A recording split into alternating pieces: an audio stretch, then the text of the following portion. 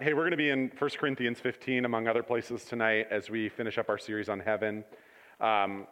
Next week, we kick off our series called We Three Kings, which is not about the three kings that you sing about, but it is about the three most famous kings from Israel's history, Saul, David, and Solomon, and how each of them, in their own failures, point us to the king that we really need, who is Jesus. And so we'll look at Jesus as our King on December 18th for our Christmas candlelight service, which again, I want to invite you back to. And then when we turn the page into the new year, January 15th begins our 6 months in the book of John. And that'll be a lot of fun. This series on heaven, face to face, has been pretty deeply theological, and so has a lot of the series through Exodus, all the way back to Ephesians last fall. And I think when we get to Jesus this spring, it's going to make this framework that we've built theologically all come together, not around another concept, but around a person in a pretty powerful way as we look at who Jesus is. And I'm excited about that. And I'm excited about this. So let's pray, and we're going to jump in. Father, where the nature of the Lord is spoken of, there Jesus is present. And so we ask that your Spirit would point us to your Son in this dance of Father, Son, Spirit, this Trinity, Lord, that you invite us into your own life, surrounding us with yourself. Help us to see you clearly and to long for a future that lasts forever with you and those we love.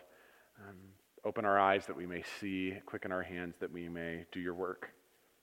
We pray in Jesus' name, amen. This morning at the Grace Campus, a lot of you know that we're kind of a multi-church movement, and we just happen to be one part of that. But this Sunday at the Grace Campus, we celebrated 50 years in their sanctuary. That church is over 100 years old, over 105 years old, but we've been worshiping in that particular sanctuary for 50 years. And today I preached a sermon there that you're not going to hear now, but it was a sermon about how do we look at our past and what is Jesus calling us to be in the future. And as I was preparing our sermons tonight, again, this is like exclusive content just to Regen, so get excited. And I began to think about this question. We're 2 years old as a church. What do we want to look like when we're 50? I will be 78 years old. Please, dear Jesus, let somebody else be preaching then. But what legacy do we want to build into this community called Regen now? Because I guarantee you that the dye that we drip into the water now will color the river 50 years downstream. And so if we color it with bitterness and frustration or laziness or selfishness, there won't even be a river 50 years from now. But if, as Zach says, the most important person remains the person that's not in this room, and if our preferences are always on the back seat, then we will find 50 years from now a growing, vibrant, multi-generational community that's reaching people for Jesus. And so as I've been thinking about where do we want to be in 50 years, part of this sermon answers that question as we think about heaven. And the sermon titles, which I never make a big deal out of, it was Face-to-Face with Jesus, Face-to-Face with Those We Love. Vanessa preached a great message last week, Face-to-Face with Resurrection. And this one is called Face-to-Face with Today. I want to return in this moment to those pictures that we started our series with. First, a submission to Post Secret, that community art project that I really like a lot, in which a person confesses, I secretly fear heaven will be boring. This is followed up by a Far Side cartoon by Gary Larson, where you find a guy that's gone to heaven, has his halo and his wings, and he thinks to himself, I wish I'd brought a magazine. Listen, if you're new to the way of Jesus, and when we say things like the church is the forward embassy of heaven, that church is a taste of heaven, some of you are thinking, well, I have to kind of go there and listen to a person drone on for half an hour, sing songs, and I don't really sing in public unless I'm in my car, and then I'm blasting the radio so nobody can hear me. We eat bread, we drink juice, and we all go home. Most of us are thinking, yeah, heaven is going to be boring. And so I want to look at what Scripture says about what we will actually be doing in heaven. And we're going to do that by jumping all around the New Testament, which is why we're going to be in 1 Corinthians 15 for about 0.5 seconds. The rest of it's all going to be on the screen. We all wonder what heaven will be like. We all wonder what we're going to do there. And we all worry that we won't like it. And if we don't know what's going to go on in heaven, it's hard to long for it. It's hard to want it. It's hard to order your life and every decision you make around it. But if we grasp what Scripture has to say about heaven as a good thing, and it does, and yet at the same time says, no eye has seen, no ear has heard, no heart can conceive that which God has prepared for those who love him. We only get a taste, sample, like walking down Sam's Club and here have this one half of a half of a half of a half piece of sausage for lunch kind of taste. But if we begin to see Jesus as see heaven as Scripture wants us to, what we find is that heaven is worth longing for. And the most important thing that we have said over and over and over again, and that not just us, Scripture says over and over and over again about heaven, is that heaven is the place that we see Jesus face to face. Heaven is the place that we see Jesus face to face, and we have to long for heaven solely based on that. We had that really great John Piper quote that said something to the effect of, if heaven was all the people you ever loved and all the food you ever enjoyed and all the leisure activities that you ever had fun doing, and there were no natural disasters and sickness or war or bad things, could you be satisfied with heaven if Christ was not there? And if you could be, what you're longing for isn't heaven. What you're longing for is some sort of narcissistic, vain, self-planned vacation that lasts forever. But if you say, no, I need Jesus there, then actually what we're doing is longing for heaven. But even that idea that we'll get to see Jesus face to face, I mean, how long is that going to last? When I took a counseling class in my master's program, we had to do 5 minutes of silent, uninterrupted eye contact. You had to pick a partner, and we had 5 minutes of silent, uninterrupted eye contact. I was just in the spiritual formation program. If you were in the master's program, you began at 5 and ended with an hour. Guys, it's the most awkward thing that you could ever possibly imagine. And then being in a program where people talk about their feelings all the time. That was my master's program. We just talked about our feelings. $16,000 later, people were like, I have never actually been seen before. And I was like, you just need to go home and eat something and take a nap. You know what I mean? You have people laughing and people weeping. And so we hear this idea, we're going to see Jesus face to face. It starts to feel like this counseling class I was in. Okay, well, that's going to be weird. So what happens after? What happens after we see Jesus face to face? Or at least what happens in addition to all of that is what we're going to answer today. And I want to look at 4 things that's going to happen in heaven. And the first thing that happens to us in heaven is something Vanessa hinted at, but I think bears repeating. In heaven, we receive new bodies. Contrary to your image of heaven or the Precious Moments dolls on your great-grandma's mantelpiece, you don't just become like a ghost. You don't get angel's wings or a halo. Halos, by the way, nothing biblical about them. Only thing that tells us that is Renaissance paintings. You will receive a new body. It'll be a body patterned after Jesus' body. When Jesus was raised from the dead, he was raised bodily. And so the disciples could touch him. Now, Jesus could also walk into a room without actually having to walk into a room. He could just appear. And so in some ways, he has a body like ours, only better. And in the same way, you will have a body like yours, only better. 1 Corinthians 15 is a favorite passage to preach at funerals. And Paul says, "Let me reveal to you a wonderful secret. We will not all die, but we will be transformed. It will happen in a moment, in the blink of an eye, when the last trumpet is blown. For when the trumpet sounds, those who have died will be raised to life forever. And we who are living will also be transformed. For our dying bodies must be transformed into bodies that will never die.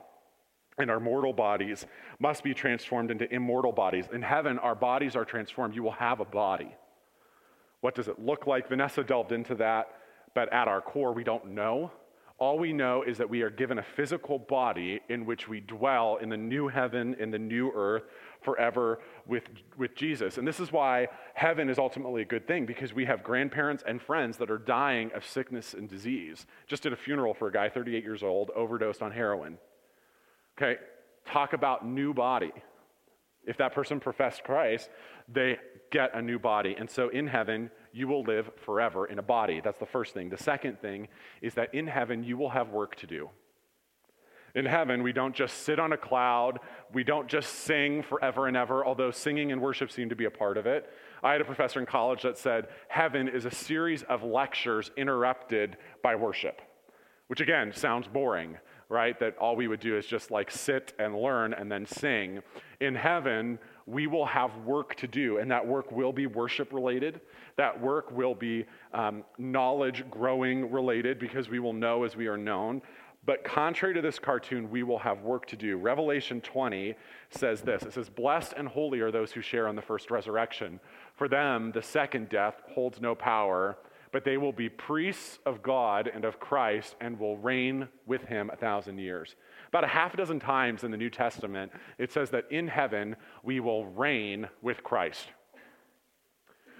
Now, my confusion about this is that rulers typically have a people over whom they rule. And so if we're all reigning with Christ, do we all just pass that over? Then, today you get to be the one that gets reigned over. But tomorrow, how does this work? Reigning has less to do with kingly duties, but actually connects with what happened for us in creation. In Genesis, God creates humankind in his own image, male and female, he creates them. And immediately after doing that, he says, "Be fruitful and multiply, fill the earth and govern it." He says, "Reign over the fish in the sea and the birds in the sky and all the animals that scurry along in the ground." Ultimately, a royal identity, which is what it means to be created in God's image. It doesn't mean that you look like him. Dan's a good-looking guy, but he doesn't look anything like God. Okay?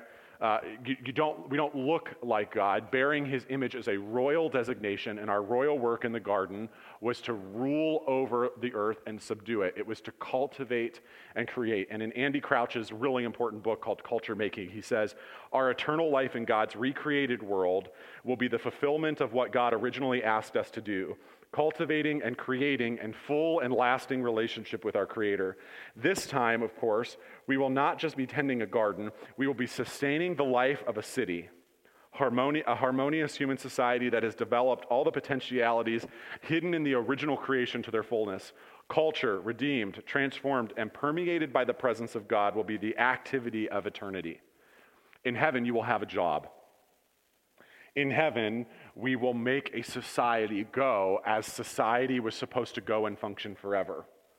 Now, a lot of us have really interesting jobs. Like Taylor and Alex, for example, they're respiratory therapists. Well, if we all have new bodies and our lungs are fine, they're out of a job. If we all get new bodies, Zach's a trainer. He doesn't need to tell us how to work out our glorified bodies as far as we can tell. Dan and Caitlin are elementary school teachers. I don't think we need those in heaven. And yet Scripture says we will have a job to do that is cultivating, creating, and expanding the kingdom. And this is good news because the work that we do in heaven is never dull, never meaningless, never feels like what it feels like when you're doing your taxes, and is only ever meaningful and engaging and life-giving. We'll talk about this again in a second. In heaven, the third thing is that we are reunited with those we love. See, this is me kind of I had an 8-week series and I only had 4 weeks to do it, so here's the last 5 weeks of the series. In heaven, we are reunited and reconciled with those we love and we don't love in this one single moment of being brought together. Revelation pictures heaven as a vast crowd, too great to count, with people from every nation and tribe and tongue and language. Heaven is bad news for the racist, because the person that they hate will be in heaven with them. Heaven is bad news for the snob because there will be poor people in heaven. Heaven is bad news for the person who has worked hard their whole life because lazy people will be in heaven. Heaven is bad news for those who committed ethnic genocide against a group of people and submitted and helped make that happen because they will be in heaven with those people. Let me put it a different way. Heaven is a bad place because the person that you gossip about will be in heaven with you. The person that you slander will be in heaven with you. The person that you hate and hold bitterness in your heart will be in heaven with you. And yet, when we get to heaven, there will be this one grand moment of reconciliation when we all join together into one community. It is a community that is marked by peace. It is a community that's marked by love. It's a community that is multi-ethnic in scope. When I was at Moody, my undergrad, every fall we did a missions conference. And there were international students from everywhere. And so on the first night of missions conference, we would sing this, if you're only churched, will this be interesting to you? It's that Newsboys song, holy, holy, hallelujah reigns. Those of us that grew up at Northmar, actually, we experienced this a lot too. And so every person, the person from Britain would bring in the flag of the UK. The person from New Zealand would bring in the New Zealand flag, and they would march down the aisles. And it was actually this pretty glorious picture of heaven, because that's what heaven will be like, only we won't really remember our flags. Heaven is a bad place for a person who loves America, because when we've been there 10,000 years, somebody will say America, and everybody will say, what was that? I don't even remember. This is why you need to not worry about the election. Do you know what I'm saying? Heaven is a place where we are put into a community of multi-ethnic scope. And so we will find in heaven that we had more in common on earth with an African tribeswoman that doesn't speak our language than we ever had with an uncle of ours that doesn't believe in Jesus. Finally, in heaven, justice finally wins out as God judges the wicked and the righteous and puts things to right. Scripture is pretty clear that there's this moment in front of the Bema seat in which all people stand before Christ and give an account for their lives. This is actually a consistent hope in the Old and New Testament, that we answer for the way that we live. Jesus says the Son of Man is going to come in his Father's glory and with his angels, and then he will reward each person for what he has done. The Old Testament is pretty clear in a lot of its poetry that bad people get theirs at the end, so we don't need to worry about if bad people are doing, because the question we always have, right, is really bad people seem to get ahead okay. And so Scripture says they're going to get theirs in the end, so you just be faithful now. In heaven, there is this mass moment in which justice is brought to right, where the wicked are brought to account for what they've done, and the righteous, on some level or another, are rewarded for their good deeds. In heaven, we will receive new bodies. In heaven, we will see justice. In heaven, we will be reconciled, and in heaven, we will have work to do. And so my question all the time now anymore is, why wait? Why wait? When we started preaching this series, a couple of you asked me, I think Jenna asked me, and so we actually answered this in a reconnect email. If heaven is so good, why don't we all just kill ourselves now and go? At which point I probably made a joke that I shouldn't have put on the internet, but I'm going to put on the internet a second time. This is why we have the grape Kool-Aid in the back, laced with arsenic. We'll see at the end. And so our thought is, if heaven is so good, why don't we kill ourselves now and get there? But actually, that's the wrong question. As I was preparing for this, I realized it's the wrong question. The right question is, if heaven is so good, why are we not doing everything in our power to bring heaven here now? If heaven is so good, why are we not doing everything in our power to bring heaven here now? Why aren't I doing everything I can to build a culture of heaven in ordinary places? Why am I not doing so that my work relationships and my family and my parenting, in my neighborhood, in all those places that I live and breathe and move and have my being, why am I not bringing heaven with me? Why am I not trying to make that a more heavenly place? Jesus came, and when he came, he repeated one phrase over and over and over again. He said, the kingdom of heaven is at hand. Jesus wasn't saying at some indeterminate time in the future, the kingdom's really going to come, so just kind of be ready. What he meant was that with his presence and the presence of his people, you could step across just one step and find yourself no longer in earth, but in a culture of heaven. In Celtic mythology, those of you that ever read King Arthur in middle school, there's this idea of thin places. That there's these places on the planet that you can accidentally stumble into the world of Fae. It's usually where there's oak and ash and thorn in the same place. The Celts believed that there were thin places everywhere, these places where you could accidentally just stumble from one place into the next. And what Jesus was saying is that in the presence of his people, there are thin places.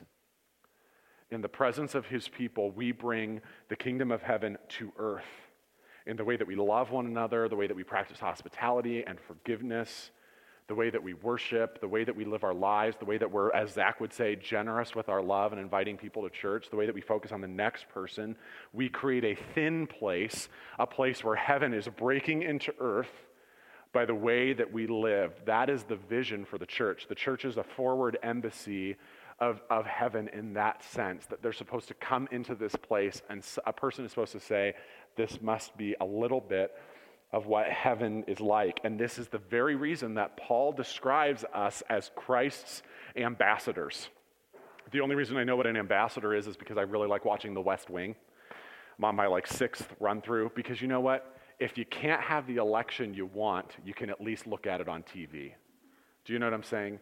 And so ambassadors are given the full faith and credit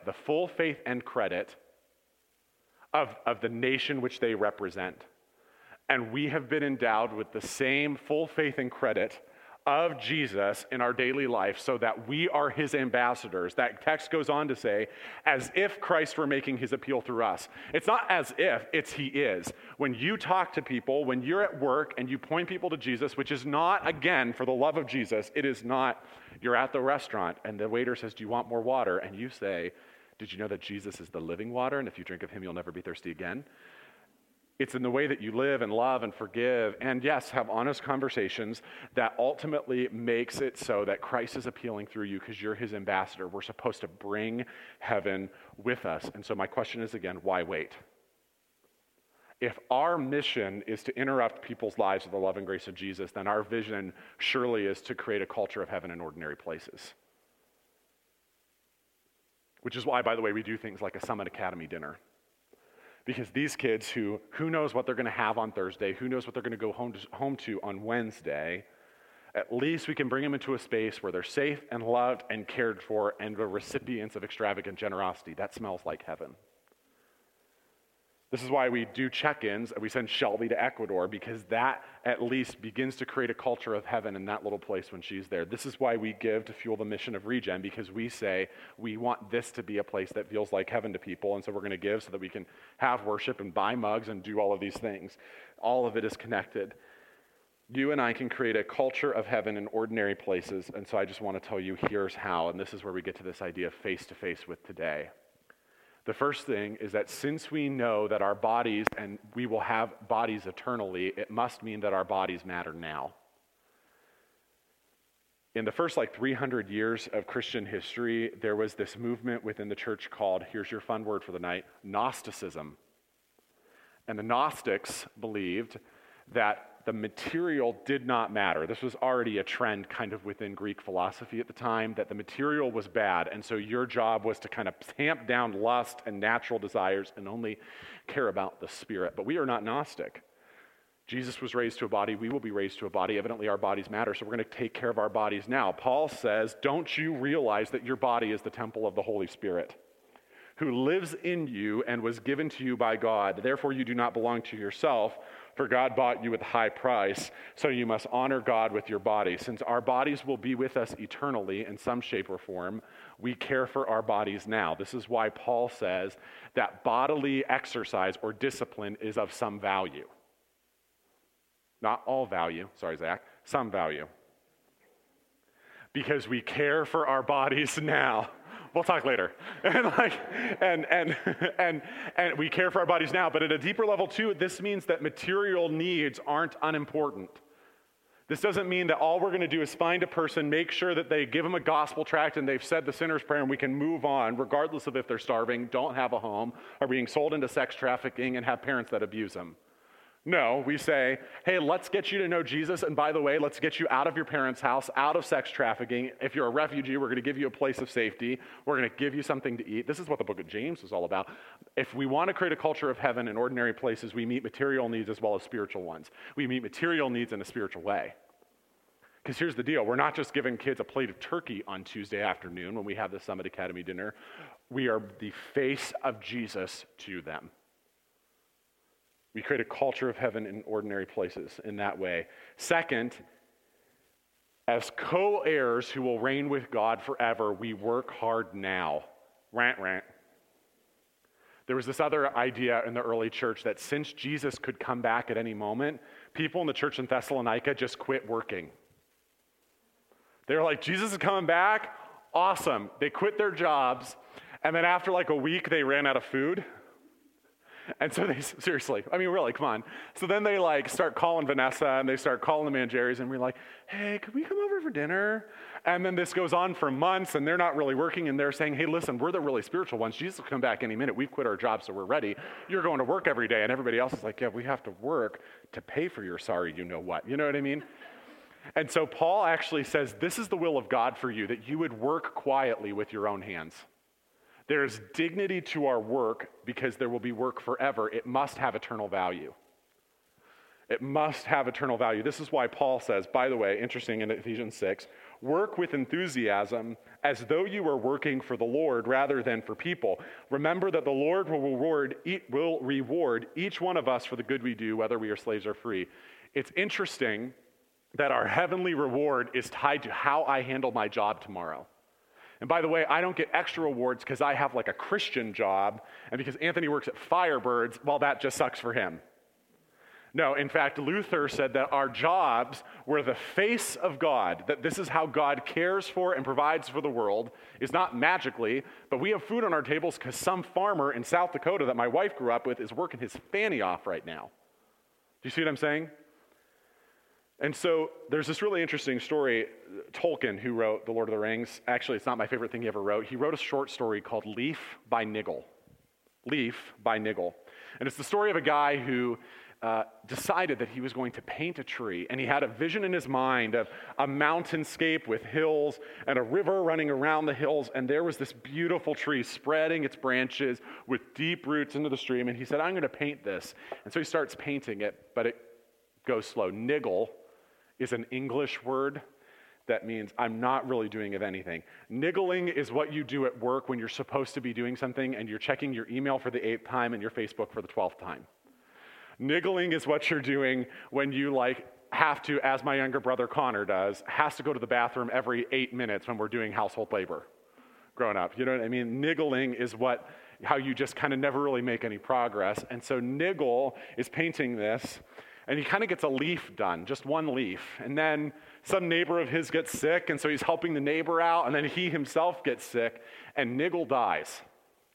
And Niggle goes to heaven and is put into a carriage to be toured around the new heavens and the new earth. And they come around a bend, and there is a mountainscape, and hills, and a stream going around it, with the tree, and its branches, and its roots. And Niggle says, there really is a tree. As an electrician, as teachers, as respiratory therapists, as anything that you do, there really is a tree. There really is eternal consequence to what you say. And so Elizabeth Achtemeyer says, God takes the little gifts of excellence and hope and faith that we have, and the little contributions of beauty and that love, what we make, and he brings them all to perfection in a kingdom that will not pass away. He will bring your work to a perfection in a kingdom that will not pass away. And so we work hard now, because Paul says you work as if you're working for the Lord, as if not for people. I believe I'm going to be working in the presence of Jesus for forever, but I'm also working in the presence of Jesus now. And so that has something about the meaning of my work and the ethics of my work. Third, as a reunion and reconciliation is coming, we seek reconciliation with all people. Because we're going to spend eternity with people of all tribes, tongues, and nations and skin colors, we seek reconciliation now. We seek to be reconciling agents now. And so there is no room for racism and classism and bigotry and snobbery in the people of Jesus. But at a deeper level, because the kingdom will have every tribe and tongue and nation, this is what propels us to send missionaries like Shelby to Ecuador. There's another couple among us that's going to be heading to Iraq in the winter, most likely. This is why we do this. Because we believe every tongue and tribe and nation is going to be there, and I think we have to help them get there. It's up to us to do something about that. When I was in high school, I was 14, and that's when I received my call to ministry. And the story is this: I was at a youth conference, I was in Phoenix, At the end of the conference, the speaker said, if there are any among you that has felt God calling them into ministry this week, would you come down front? And time stopped. God spoke to me in a voice that it was not audible. It didn't have to be audible for it to be heard. It was louder than audible. And I knew in that moment that I was seeing my whole life played out before me. And I could either join him, like with the 60, 70-hour work week that I have in that work, or I could just live my ordinary life. And I just said yes. So I said I was going to go into the ministry. And in high school, I was in theater, and I was in band, and I was in choir, which is why anybody that comes here from Lakeview, like, they're like, oh, do you remember me from high school? I'm like, no, I don't, because I did not care about any of those things. I was a band nerd. I wanted to be a worship pastor. I wanted to do what Joey and Julia do. I wanted to do that professionally. And I was talking to somebody, and they said, and they themselves were somebody that led worship, and they said, we're guaranteed that there's going to be music in heaven. We're not guaranteed how many people will be in heaven. It's going to be music in heaven. We're not guaranteed how many people will be in heaven. So he said, if I could do this over again, I would get into the work that I can help make sure there's more people in heaven. And that's why I chose to do what I do. We do what we do. We're generous with our invites. Listen, this is so much more than about like Regen becoming a bigger church. At the end of the day, I don't care. Here's what I care about. Either the kingdom is bigger because of what we do or it's not. Either this space and place and our culture and what we do is a conduit through which you, using your gifts and talents and personality, can help people that connect with Jesus, and I think that's what's happening, or it doesn't. And if it doesn't, let's just quit and go home now, because this is just an exercise in vanity and a waste of money. But if people are coming to know Jesus, then this is worth it. And so we seek reconciliation, not only in this racial, societal way, but at a deeper way. Man, the people in my life that are far from Jesus are hugely important to me. This is not something to mess around with, which is why I've stopped praying for you and started praying for the people around you, which I would encourage you to do the same. So there's a reunion, so we seek reconciliation. We're going to work, so we work hard. We're going to have bodies, so we meet material needs and care for our own bodies. Finally, in heaven, justice is given full reign, so we seek justice for the city now.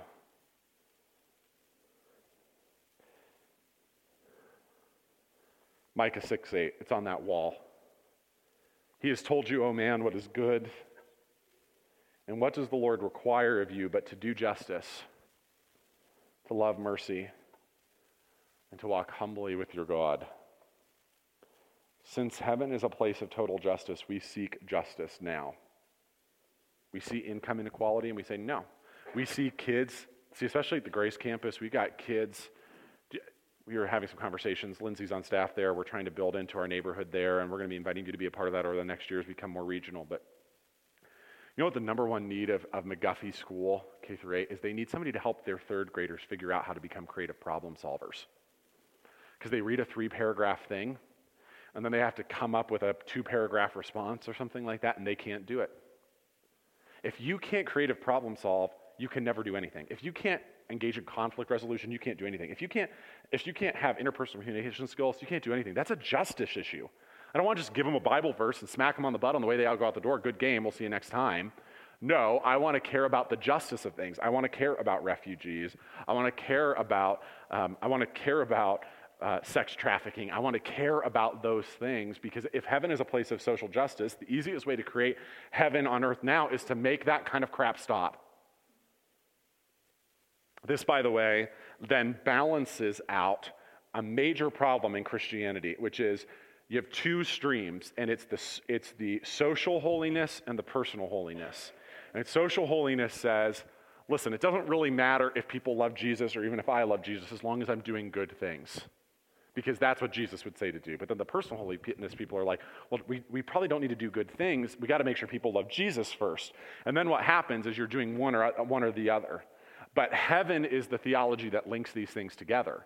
Heaven is the thing that links together social and personal holiness, because my heart has to be right with God, and I have to get people's hearts right with God, while at the same time attending to their material and spiritual needs, because this is what heaven is like. It is a place where justice and reconciliation happen, social holiness, but it is also a place where we come face to face with Jesus, personal holiness. This is what binds these things together in the history of the church.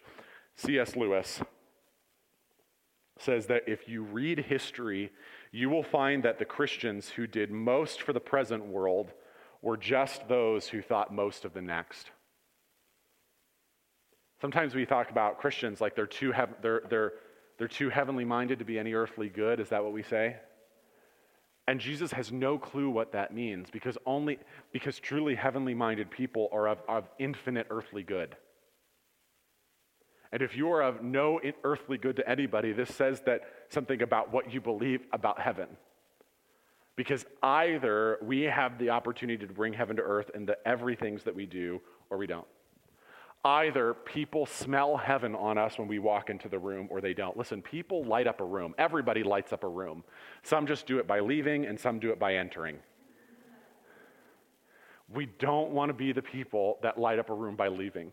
We want to be the people that light up a room by entering, because we bear with us the very light of heaven itself. Do you see what I'm saying? So let's pray. Jesus, we thank you that you yourself brought heaven to us. I mean, that's what Christmas is all about, that you yourself, true God of true God, light from light, begotten, not made, you brought heaven to us.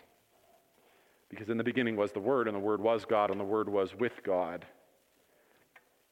You opened the door to us and gave us a taste of heaven, and now you invite us to share that with others. And so help us to do that faithfully. Jesus, we pray that you would give us grace to bring heaven with us to work. God, we pray that you would bring heaven with us to our Thanksgiving meal. And please, Jesus, let us be heavenly people when somebody says something politically that we don't like. Jesus, please let us be heavenly people when somebody offends our mom or our aunt or our grandma or heck us. Help us to bring that with us this week, even in these meals that we're going to share. We pray this in Jesus' name. Amen.